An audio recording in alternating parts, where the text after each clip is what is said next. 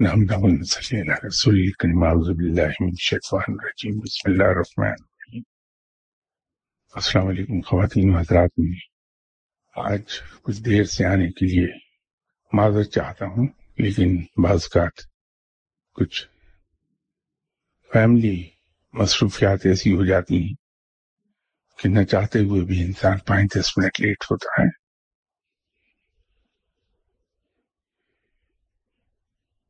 آج ایک سوال خواب سے متعلق کسی صاحب نے پوچھا ہے کہ خواب کی تعبیر معلوم کرنے کے لیے کوئی وقت ہے یا کسی بھی وقت خواب کی تعبیر معلوم کی جا سکتی ہے۔ روحانیت میں خواب کے بارے میں 2 چیزوں کی احتیاط کا کہا جاتا ہے۔ ایک تو یہ ہے کہ دوپہر 2 بجے سے پہلے میں رپیٹ کر دیتا ہوں کہ دوپہر 2 بجے سے پہلے اپنا خواب سنائیے۔ 2 بجے کے بعد خواب نہ سنائے، ضائع ہو جاتا ہے۔ دوسری چیز یہ ہے کہ خواب سنانے میں ایک احتیاط لازم ہے کہ کسی ایسے صاحب کو خواب سنایا جائے جسے علم تعبیر حاصل ہے۔ آپ صلی اللہ علیہ وسلم نے اس سلسلے میں تاکید فرمائی تھی کہ خواب صرف ان اصحاب کو سنائیں جن کے بارے میں آپ کو پورا یقین ہو کہ وہ علم تعبیر رکھتے ہیں۔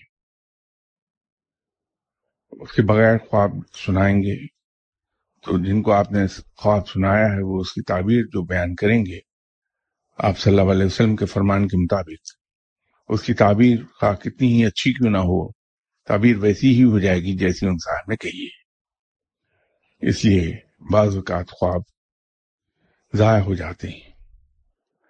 اسی طرح آپ صلی اللہ علیہ وسلم نے تاکید فرمائی کہ خواب جو آپ کے ذہن کے مطابق اچھی تعبیر نہیں رکھتے ہوں گے وہ خواب کسی کو نہ سنائے جائیں تاکہ اس کے اثرات ضائع ہو جائیں۔ اور برے خوابوں کے اثرات دور کرنے کے سلسلے میں آپ صلی اللہ علیہ وسلم نے ایک طریقہ یہ فرمایا کہ جب خواب برا دیکھیں اور آنکھ کھل جائے تو اپنی بائیں طرف 3 مرتبہ تھوک دیجیے، خواب کی اثرات دور ہو جائیں گے۔ ٹائم کے سلسلے میں ایک بار پھر عرض کر دیتا ہوں کہ دوپہر 2 بجے سے پہلے خواب سنائیں۔ یہ تو اس سوال کے جواب میں عرض کر دیا، لیکن میں ذاتی طور پہ ایک چیز یہ عرض کرنا چاہتا ہوں کہ ہم خوابوں کے قصے میں نہ پڑیں، یہ ہمیں بے عملی کی طرف لے جاتی ہیں۔ نہ صرف بے عملی کی طرف بلکہ ہم غیر مسلموں کی طرح شگون لینے لگتے ہیں مختلف چیزوں سے۔ جیسے یہاں میں نے ایک بار ایکسپلین کیا تھا خواب کے سلسلے میں، ضروری نہیں کہ خواب کی تعبیر وہی ہو جس پر ہم گمان کر رہے ہیں، بلکہ اس کے اندر کئی عوامل ہیں جو بہت امپورٹنٹ رول پلے کریں گے۔ پہلا فیکٹر تو یہ ہے کہ خواب رات کے کس حصے میں دیکھا گیا۔ دوسری چیز یہ ہے کہ دیکھنے والے کی روحانی کیفیات کیا ہیں، اس کی دنیاوی ایکٹیویٹیز کس قسم کی ہیں۔ اگر کوئی گناہگار شخص خواب دیکھتا ہے یا ایسا انسان خواب دیکھتا ہے جس کی روح کی لطافت کچھ زیادہ نہیں ہے، تو ضروری نہیں کہ وہ خواب سچی ہوں، اس میں اس آدمی کی سوچوں اور ناآسودہ خواہشات کو بڑا دخل ہوگا۔ پھر اگر خواب رات کے درمیانی حصے میں آیا ہے تو اس کا زیادہ تر تعلق انسان کی رات کے کھانے کے ساتھ ہوگا یا معدے کی گرانی کے ساتھ ہوگا۔ اگر اسٹمک انسان کا اپسٹ ہے، کھانا ہضم پوری طرح نہیں ہوا، تو اس سے جو اٹھنے والے بخارات ہیں ان کے زیر اثر خواب دکھائی دیں گے، بہت اوٹ پٹانگ خواب ہوں گے۔ لیکن نماز فجر کے وقت یا اس کے بعد دکھائی دینے والے خواب اگر نیک آدمی ہے کوئی وہ دیکھتا ہے تو وہ عام طور پہ سچ ہوتے ہیں. یہ جو علم رویا ہے، علم خواب ہے، خوابوں کا دکھائی دینا ہے، اس کے ذریعے جو اطلاعات ملتی ہیں، ان نبوت کا 86واں حصہ ہے. بدقسمتی سے مسلمانوں میں انگریزوں کے دور میں ایک صاحب ایسے آئے جنہوں نے اسی ایک حدیث کا فائدہ لیا کہ خواب نبوت کا 86واں حصہ ہے. تو انہوں نے اپنے خواب پہلے بیان کرنے شروع کیے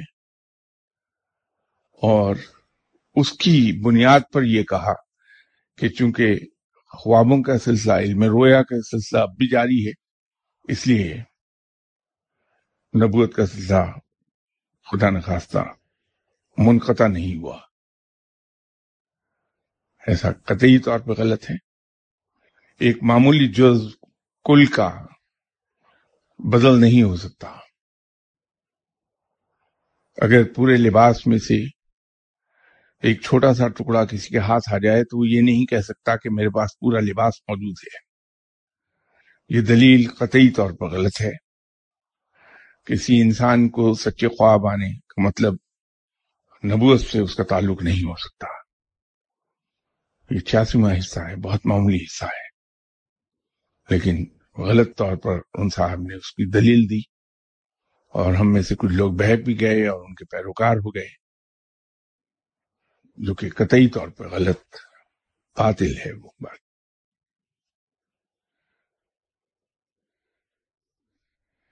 یہ ایک اور سوال ہے کہ دنیاوی تصرف اور روحانی تصرف سے کیا مراد ہے؟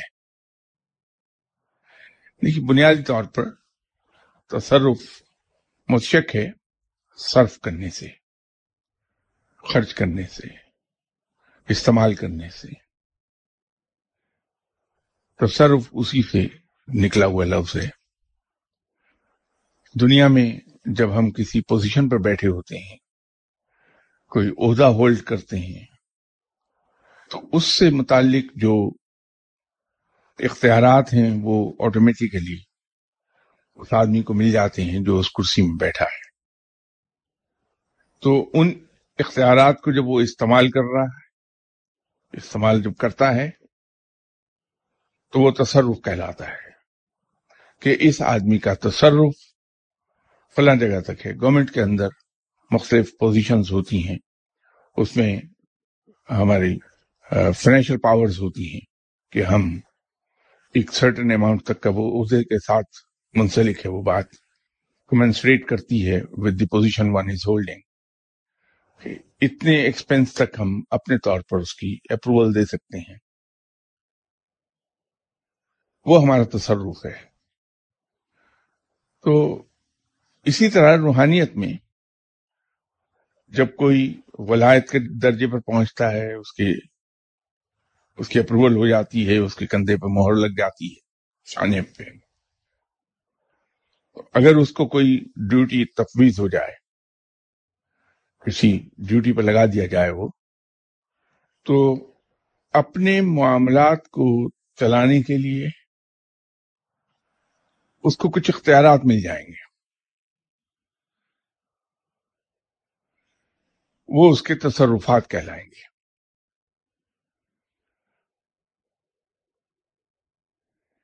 عام طور پر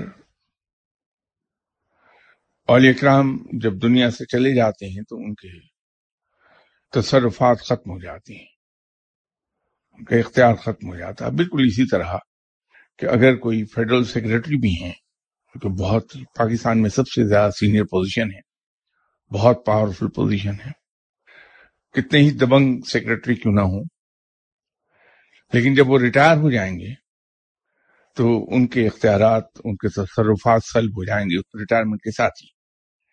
بعد میں اگر انہیں کوئی کام کرانا ہے تو وہ جو سیکرٹری ان کی جگہ کرسی میں آ کے بیٹھے ہیں ان سے سفارش تو کر سکتے ہیں، لیکن از خود کسی چیز کی اپروول نہیں دے سکتے. ان سے کہہ سکتے ہیں کہ یہ میرے جاننے والے ہیں، میں ان میں انٹرسٹڈ ہوں، یہ کام کر دیجیے ان کا. لیکن مرضی اس کی ہے جو کرسی میں بیٹھا ہے، جو کہ عام طور پر ایسے آدمی کا ماتحت ہی ہوتا ہے. ان کے ریٹائر ہونے پر ان کی جگہ پروموٹ ہو کے آتا.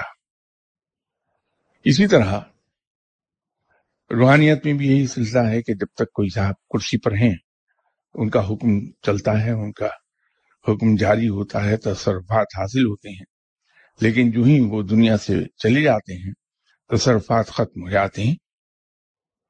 لیکن اس میں کچھ ایکسیپشنز موجود ہیں.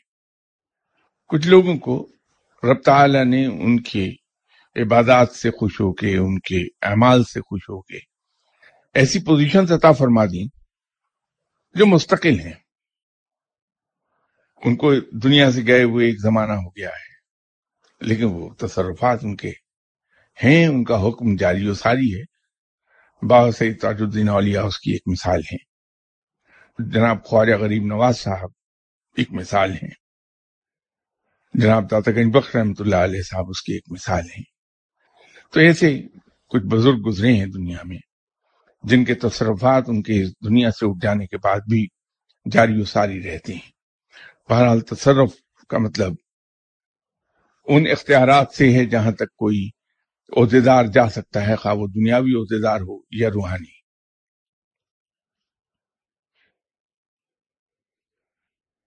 دوسرے سوال کا جواب تو میں اپنی اس گفتگو میں دے چکا کہ کیا وصال کے بعد تمام اولیاء کرام کا دنیاوی تصرف ختم ہو جاتا ہے. یہ میں نے ابھی اس کا جواب دیا ہے.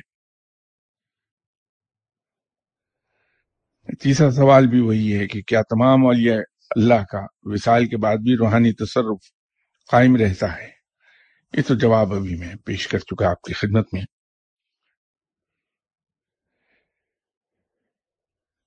انہی صاحب کا چوتھا سوال ہے کہ جب کوئی ولی اللہ اپنا سب کچھ اپنے خلیفوں کو سونپ کر دنیا سے رخصت ہوتے ہیں تو کیا پھر بھی ان کا روحانی تصرف قائم رہتا ہے؟ دیکھیے، دو چیزیں ہیں. کسی ولی اللہ کا یا کسی دنیاوی عہدیدار کا اپنے شاگرد کو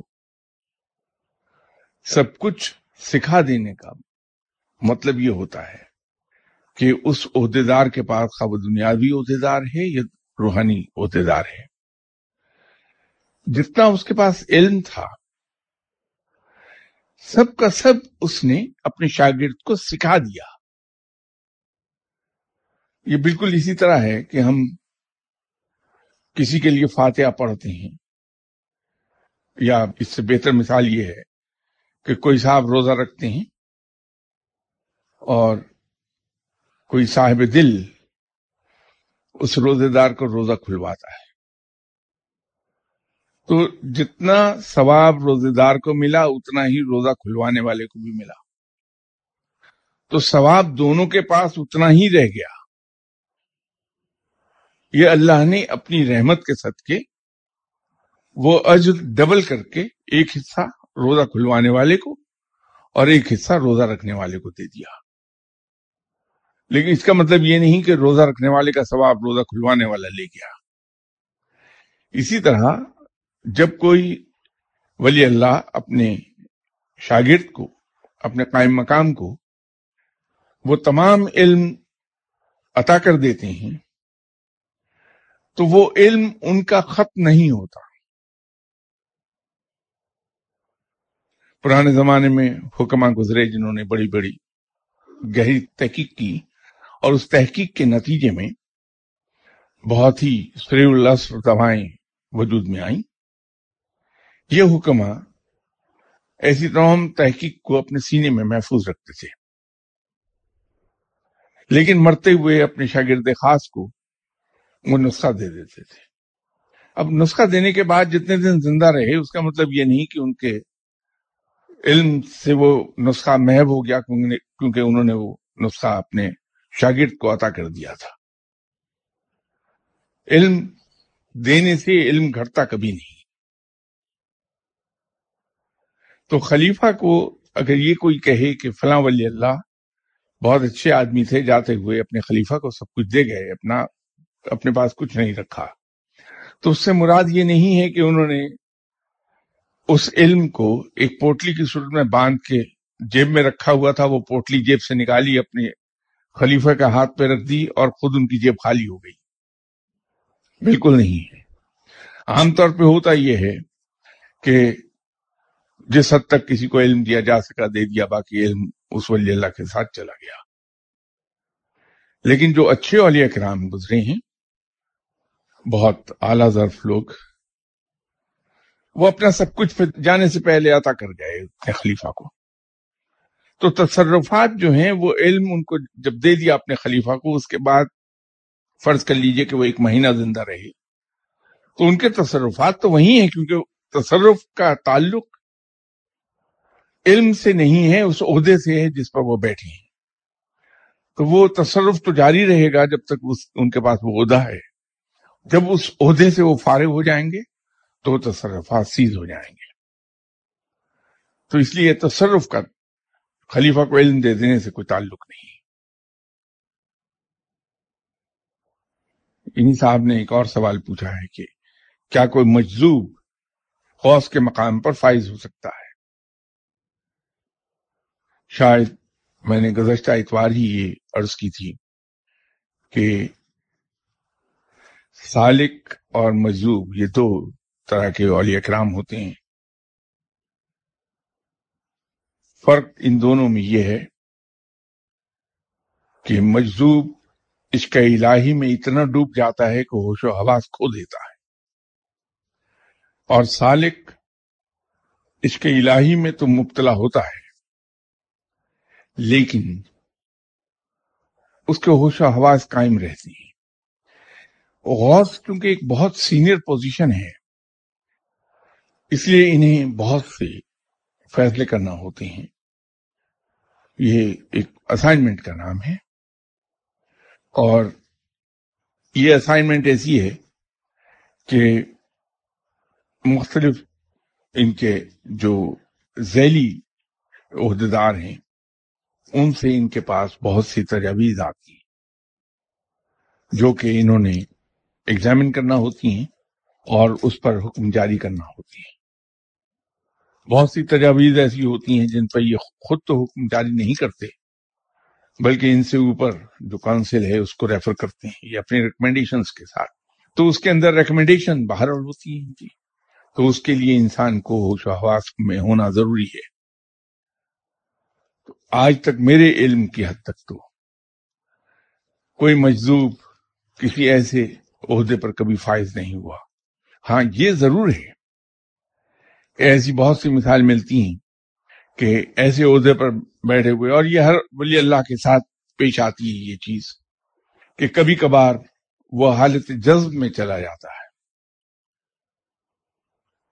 اور اس حالت جذب میں اب تک کا میرا تجربہ تو یہ ہے کہ دوسروں کو نقصان ہی ہوا پھر، کیونکہ وہاں اس کا ذہن بے قابو ہے، وہ عقل کو چھوڑ چکا. اس کی زبان سے جو اس وقت لفظ نکلے گا وہ ہو کر رہے گا، اور بڑی تیزی سے ہوتا ہے، اور عام طور پر وہ حالت جوش میں بولتا ہے، اور پھر ایسے الفاظ ہی بولتا ہے جس سے دوسروں کو نقصان ہو جائے. کوشش یہ کرنی چاہیے کہ اگر کوئی سالک کبھی حالت جذب میں آپ کو مل جائے تو اس سے دور ہو جائیے. معلوم نہیں کہ وہ کس طرف کو پلٹے گا، عام طور پر نقصان ہو جاتا ہے.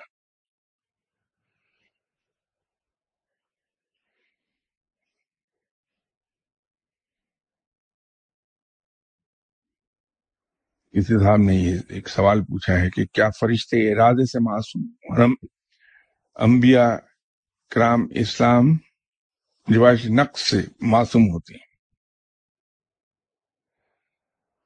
فرشتہ اس کو ہم ایک لیونگ روبوٹ اگر کہہ دیں تو غلط نہیں ہوگا. فرشتے لیونگ روبوٹس ہیں، وہ اپنا مائنڈ کسی چیز پر اپلائی نہیں کرتے، صرف حکم کی تعمیل کرتے ہیں. جو حکم ان کو ملا، جو ان کو پروگرام رب تعالیٰ نے عطا فرما دیا، وہ اس کے مطابق چلتے رہیں گے. اس میں کہیں ان کی خواہش، ان کی ارادے اور ان کی کسی تمنا کو دخل نہیں ہوتا، مائنڈ اپلائی بالکل نہیں کرتے وہ. اس لیے میں یہ کہہ رہا ہوں، اس پر بہت سے لوگوں کو شاید اعتراض ہو جائے میرے اس لفظ پر کہ وہ لیونگ روبوٹس ہیں، لیکن یہ میں نے معاملہ ایکسپلین کرنے کے لیے کہا. جاندار تو ہیں، اس لیے وہ لیونگ لفظ میں لگا رہا ہوں ان کے ساتھ. اولیاء کرام بہت نیچے آتے ہیں، انبیاء کرام کا معاملہ بالکل مختلف ہے. اس زمانے میں یہاں گفتگو کرتے ہوئے میں نے ایک چیز آپ سے گزارش کی تھی کہ اگر ہم ایگزامن کریں چیزوں کو تو جو معلوم انبیاء کرام ہیں وہ 40 ہیں، کیونکہ ان کے نام قرآن پاک میں بیان ہوئے ہیں. روایت اور حکایت کے مطابق ٹوٹل تعداد ان کی 1,24,000 تھی. تو جو معلوم انبیاء کرام ہیں وہ سبھی کے سبھی غیر تعلیم یافتہ تھے. ان کے غیر تعلیم یافتہ ہونے کے پیچھے یہ وجہ قطعاً نہیں تھی کہ معاذ اللہ رب تعالیٰ کو کوئی بے علمی پسند ہے، ایسا نہیں ہے. اللہ علم والوں کو بہت پسند کرتا ہے. صاحب علم لوگوں کے مقام بہت بلند ہیں رب کے حضور. وجہ صرف یہ ہے کہ اگر کوئی نبی، کوئی پیغمبر اگر کسی دنیاوی مدرسے میں تعلیم پائے، کسی ٹیوٹر سے پڑھے یا گھر پہ پڑھایا جائے، تو پڑھانے والے بہرحال انسان ہوں گے، اور انسان کا علم محدود ہے، اس کی عقل بھی محدود ہے، خدا کا پتلا ہے. تو جہاں چیزیں محدود ہوں گی وہاں غلطی کا احتمال پورا رہے گا. تو محدود علم، محدود عقل والے سے لے کے جب وہ اپنی امت کو تعلیم دیں گے تو اس کے اندر جگہ جگہ فالٹس ہوں گے، غلطیاں ہوں گی، خامیاں ہوں گی. عام آدمی کی خامی تو نقصان نہیں دیتی، اس کی اپنی ذات کو دے گی یا زیادہ سے زیادہ اس کے ارد گرد کے لوگوں کو نقصان پہنچائے گی. لیکن کسی نبی اور پیغمبر سے خدا نخواستہ اگر کبھی غلطی ہو تو وہ دلیل بن جائے گی پوری امت کے لیے کہ یہ ہمارے پیغمبر نے یوں کیا تھا، ہم بھی یوں کر رہے ہیں. اس لیے ان کی تعلیم کا بندوبست رب خود کرتا ہے، اپنے فرشتوں کے ذریعے، وحی کے ذریعے انبیاء اکرام کو تعلیم وہ دیتا ہے. اور یہ اسی لیے جب ان کو نبوت کا اعلان کا حکم ہو جاتا ہے تو یہ اپنے وقت کے سب سے بڑے صاحب علم ہوتے ہیں.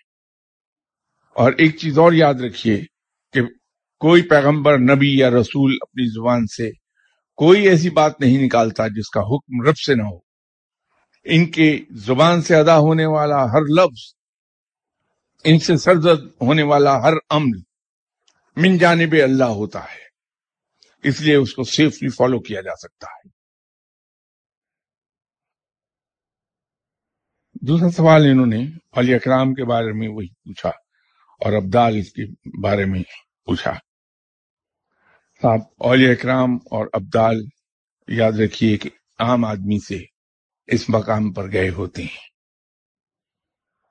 ایک عام آدمی اگر علم حاصل کرے اور اس پر عمل بھی کرے تو اس کا ولی اللہ بن جانا لازم ہے. ولی اللہ ہم اسے بطور ایک ٹرم کے یوز کرتے ہیں، ٹرمنالوجی کے طور پر یوز ہوتا ہے، اصطلاح ہے. در حقیقت اس کا معنی اللہ کے دوست کے ہیں. اللہ دوست کن کو رکھتا ہے؟ ان لوگوں کو جو غیر مشروط اطاعت کرتے ہیں اس کی. ولایت کی بنیادی شرائط کیا ہیں؟ غیر مشروط سرنڈر اور غیر مشروط اطاعت، دو ہی بنیادی شرطیں ہیں. دو کام کر لیجئے آپ گارنٹیڈ ولی اللہ ہو جائیں گے. کہ اللہ کے حضور غیر مشروط سرنڈر کر دیجئے آپ، اور اللہ کی غیر مشروط اطاعت شروع کر دیجئے. لیکن چونکہ رب تعالیٰ نے انسان کو اپنا خلیفہ بنا کے زمین پر اتارا، قادر مطلق کا خلیفہ، اس کا نائب، اس کا نمبر 2، اس کا سیکنڈ ان کمانڈ کبھی بے اختیار نہیں ہو سکتا، یہ خلاف انصاف ہو جاتا. تو قادر مطلق کا نائب قادر ضرور ہوگا. جس طرح ہم دنیاوی طور پر اگر دیکھیں تو دفتر میں کام کرنے والے صاحبان اس بات سے واقف ہوں گے کہ جو افسر اعلیٰ ہوتا ہے اس کا نمبر 2، سیکنڈ ان کمانڈ، بہت سے اختیارات کا حامل ہوتا ہے. تو رب تعالیٰ نے انسان کو قادر مطلق تو نہیں بنایا کہ وہ شریک بن جاتا، لیکن اس کو بہت سے اختیارات عطا فرما دیے. ان اختیارات کو ہم 3 مختصر چیزوں میں ان کا احاطہ کر پائیں گے کہ انسان کو رب تعالیٰ نے فریڈم آف تھاٹ عطا کر دی کہ انسان جو چاہے سوچتا رہے بیٹھا، کوئی قدغن نہیں ہے اس پر. کبھی کوئی فرشتہ آ کے ہمیں کندھے سے پکڑ کے ہلائے گا نہیں کہ یہ کیا سوچ رہے ہو. اللہ تعالیٰ نے ہمیں فریڈم آف ڈیسیشن عطا فرما دی. ہم آزاد ہیں کہ جو چاہے فیصلہ کر لیں. اور تیسری چیز ہمیں فریڈم آف ایکشن عطا فرما دی کہ ہم جو چاہے کر لیں. چوری کرنا چاہیں بالکل کر لیجئے، ہماری ثوابدید پر ہے. لیکن جب ہم اللہ کے حضور پیش ہوں گے تو ہمارے ساتھ کیا ہوگا وہ ایک علیحدہ کہانی ہے. ہمارے تمام اعمال کا ایک ایک چیز کا حساب لے لیا جائے گا. تو وہ ایک پیرامیٹر جو سیٹ کر دیا، اس کے اندر ہمیں آزاد کر دیا کہ جو چاہے ہم کریں، لیکن اس پیرامیٹر کو سٹیپ اوور نہ کریں کبھی. جو آدمی اس کو سٹیپ اوور کرتا ہے اس کی سزا پاتا ہے. یہ بالکل ایسا ہے کہ آپ اپنے کسی ماتحت کو، اپنے کسی ملازم کو گھر سے بھیجتے ہیں کسی کام پر کہ فلاں چیز لے آؤ اور اس کی قیمت اتنی دینا اور اس کی کوالٹی یہ ہونی چاہیے. آپ نے اس کو پیسے دے دیے اور بھیج دیا. جو ہی وہ گھر کے دروازے سے باہر نکلا اب وہ آزاد ہے. چاہے تو وہ ڈبل پرائس پر وہ چیز خرید لائے، چاہے تو سب سٹینڈرڈ چیز خرید لائے، لیکن گھر آنے پر اس کے ساتھ جو سلوک ہوگا وہ الگ کہانی بن جائے گی کہ جاب کھو دیتا ہے، ڈانٹ ڈپٹ سنتا ہے، کیا کرتا ہے کیا نہیں کرتا، لیکن ہے وہ آزاد کہ اپنی مرضی وہاں اختیار کر لے. تو بین ہی انسان اس دنیا میں آزاد ہے. تو اللہ تعالیٰ نے اس کو وہ آزادی دے کے بھیجی، یہ اپنا مائنڈ اپلائی کر سکتا ہے چیزوں پر. تو جو اپنا مائنڈ اپلائی کرنے کی صلاحیت رکھتا ہے، جس کو آزادیاں اللہ نے عطا فرمائی ہیں یہ تینوں، تو وہ اس کا پاؤں کسی وقت بھی سلپ ہو جائے گا. میں اسی ضمن میں ایک یہی ہونے والی گفتگو کی طرف توجہ آپ کی دلاؤں گا کہ ایک زمانے میں نے عرض کیا تھا کہ ہم اپنے مرشد کے بارے میں ایک عجیب تصور باندھ لیتے ہیں اور وہ عام طور پر چکنا چور ہو جاتا ہے. نتیجہ یہ ہوتا ہے کہ ہم فرسٹریٹ ہوتے ہیں، بھاگتے ہیں، ان سے دور چلے جاتے ہیں. تو میں نے یہ عرض کی تھی کہ اپنے مرشد کو انسان جانیے، انسان کے مقام پر رکھ کے انہیں پرکھیے. وہ انسان ہیں، ان سے غلطی ہو سکتی ہے، ان کا پاؤں پھسل سکتا ہے، کبھی کسی مقام پر کسی ان گارڈڈ مومنٹ میں ان کا نفس ان پر قابو پا سکتا ہے، نفس کے ماتحت جا سکتے ہیں. تو جب ہم انہیں انسان کے مقام پر رکھ کے پرکھیں گے اور ان سے غلطی کی توقع رکھیں گے تو ان سے اگر کبھی کوئی کوتاہی ہوتی ہوئی ہمیں دکھائی دیتی ہے یا ان کی ذات میں کہیں کوئی خامی دکھائی دیتی ہے تو ان کا امیج ہمارے ذہن میں جو ہے وہ شٹر نہیں ہوگا، ہمیں جھٹکا نہیں لگے گا. نتیجہ یہ ہے کہ ہم ان کے ساتھ منسلک رہیں گے اور ان سے علم لیتے رہیں گے. اسی لیے میرا زور ایک بات پر ہوتا ہے کہ مرشد کے ساتھ عقیدت کا رشتہ نہ پالیے، ان کے ساتھ شاگرد کا رشتہ پالیے. کہ ان کی ذات سے آپ کو وہ چیز لینی ہے جس چیز نے انہیں مرشد کا مقام عطا کیا ہے، جس چیز نے انہیں ایک عام انسان سے ولی اللہ بنایا ہے، ہمیں اپنے مرشد صاحب سے وہ چیز لینا ہے۔ یہ رشتہ جب آپ پالتے ہیں تو توقعات کم رہتی ہیں، اور پھر عام طور پر ہمارا دل ٹوٹتا نہیں، اور ہماری نظر اپنے مقصد پر رہنی چاہیے۔ آبجیکٹو کیا ہے ہمارا کسی مرشد کے ساتھ اٹیچ ہونے میں؟ کہ اس سے ہمیں علم لینا ہے،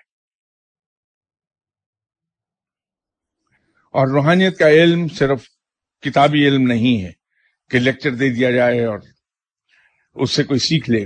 بالکل نہیں سیکھتا کوئی، اس کے سیکھنے کے ڈھنگ بالکل مختلف ہیں، دنیاوی علم سیکھنے سے بالکل مختلف ہے۔ اس کے اندر تو انسان کو آبزرو کرنا پڑتا ہے، تھرو آبزرویشن سیکھتا ہے انسان، تھرو انسٹرکشنز نہیں سیکھتا۔ اپنے مرشد کو باریکی سے آبزرو کیجئے کہ وہ کرتا کیا ہے۔ آسان لفظوں میں اپنے مرشد کے فٹ پرنٹس پر پاؤں رکھ کے چلتے چلے جائیے، اس کے جو نقش قدم ہیں، پاؤں کے نشان پر اپنا پاؤں رکھتے چلے جائیے، تو جہاں آپ کا مرشد پہنچا ہے لا محالہ آپ وہیں جا پہنچیں گے۔ یہی آبجیکٹو ہونا چاہیے کہ اگر میں اپنے مرشد سے آگے نہیں جاتا تو کم سے کم وہاں تک تو چلا جاؤں۔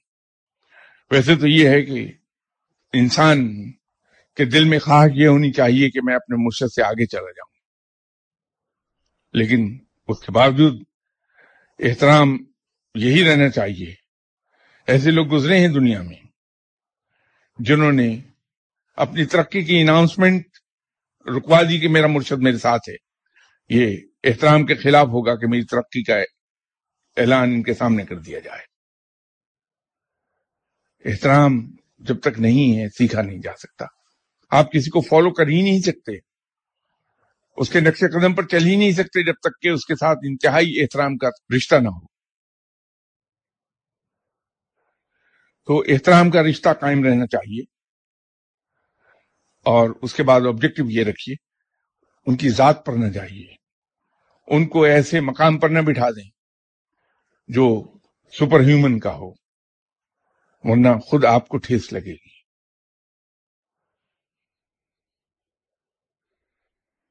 انہی صاحب نے ایک اور سوال کیا ہے کہ خلیفہ اور خلیفہ راشدین میں کیا فرق ہے؟ کیا دونوں کے کام ایک دوسرے سے مختلف ہوتے ہیں؟ اب خلیفہ راشدین کی ٹرم مخصوص ہے جناب سیدنا حضرت ابوبکر صدیق رضی اللہ تعالی عنہ، سیدنا حضرت عمر فاروق رضی اللہ تعالی عنہ، حضرت عثمان غنی رضی اللہ تعالی عنہ، اور جناب حضرت علی کرم اللہ وجہہ رضی اللہ تعالی عنہ کے لیے۔ آپ چونکہ قائم مقام تھے آپ صلی اللہ علیہ وسلم کی نبوت کے نہیں بلکہ دنیاوی حکومت کے، اس لیے اور پھر انتہائی قریبی صحابہ کرام میں شمار تھا،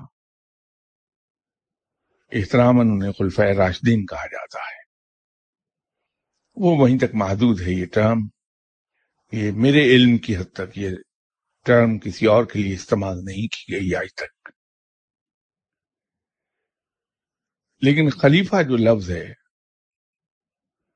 یہ اصل میں استعمال ہوتا ہے کسی ایسے آدمی کے لیے جو اسے ریپلیس کرے، اور عرف عام میں یہ روحانی مقام کی ریپلیسمنٹ کے لیے استعمال کیا جاتا ہے کہ کوئی ولی اللہ اس دنیا سے جانے سے پہلے اپنے عقیدت مندوں میں، اپنے ماننے والوں میں، اپنے شاگردوں میں ان کے بینیفٹ کے لیے یہ اعلان کر دیتے ہیں کہ میرے مر جانے کے بعد آپ کا لرننگ کا سینٹر جو ہے، لرننگ سینٹر، وہ یہ صاحب ہوں گے، کیونکہ جو مرشد ہیں وہ یہ فیل کرتے ہیں کہ میرے پاس آنے والے اور میرے تمام شاگردوں میں اس شخص کی طور اطوار، طور طریقے، کردار اور علم کا لیول دوسروں سے بہتر ہے۔ تو یہ ڈیزرو کرتا ہے دوسروں کو لیڈ کرنے کے، ان کو سکھانے میں، تو اس کا اعلان کر دیتے ہیں. تو عرف عام میں یہ خلیفہ وہ صاحب کہلاتے ہیں. میں تو یوں عرض کروں گا کہ ایک خلیفہ اور خلفائے راشدین کے درمیان تو کوئی موازنہ ہو ہی نہیں سکتا. ولی اللہ تو خاک پاں ہیں ان خلفائے راشدین کے، قدموں کی دھول ہیں وہ تو ان کے پاؤں کی گرد کے برابر بھی نہیں ہے. ان چاروں صحابہ کرام کا مقام بہت بلند ہے، ایسا بلند کہ وہاں تک پہنچا کوئی نہیں. پھر اولیاء کرام کیا بیچتے ہیں ان کے سامنے.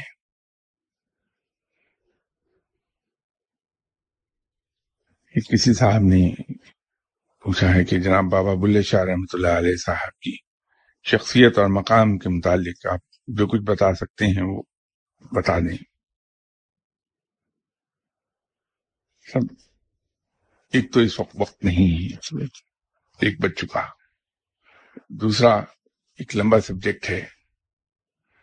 اگر بابا بلے شاہ صاحب کی زندگی، ان کی روحانیت، ان کے تصرفات، ان کے مقام پر گفتگو شروع کی جائے تو میرا خیال ہے 8-10 گھنٹے تو چاہیے ہوں گے. اس کا سب سے آسان طریقہ یہ ہے کہ بابا بلے شاہ صاحب پر لکھی جانے والی کوئی بھی مستند کتاب بازار سے لے کے پڑھ لیجئے. اس کے اندر اگر کوئی ایسا نقطہ آ جائے جو وضاحت طلب ہو، اس کے لیے میں حاضر ہوں. اگر میں اس کی وضاحت کر سکا ضرور کر. یہ کچھ سوال باقی رہ گئے ہیں، انشاءاللہ تعالی اسے نیکسٹ سنڈے بشرط زندگی بیان کریں گے. السلام علیکم.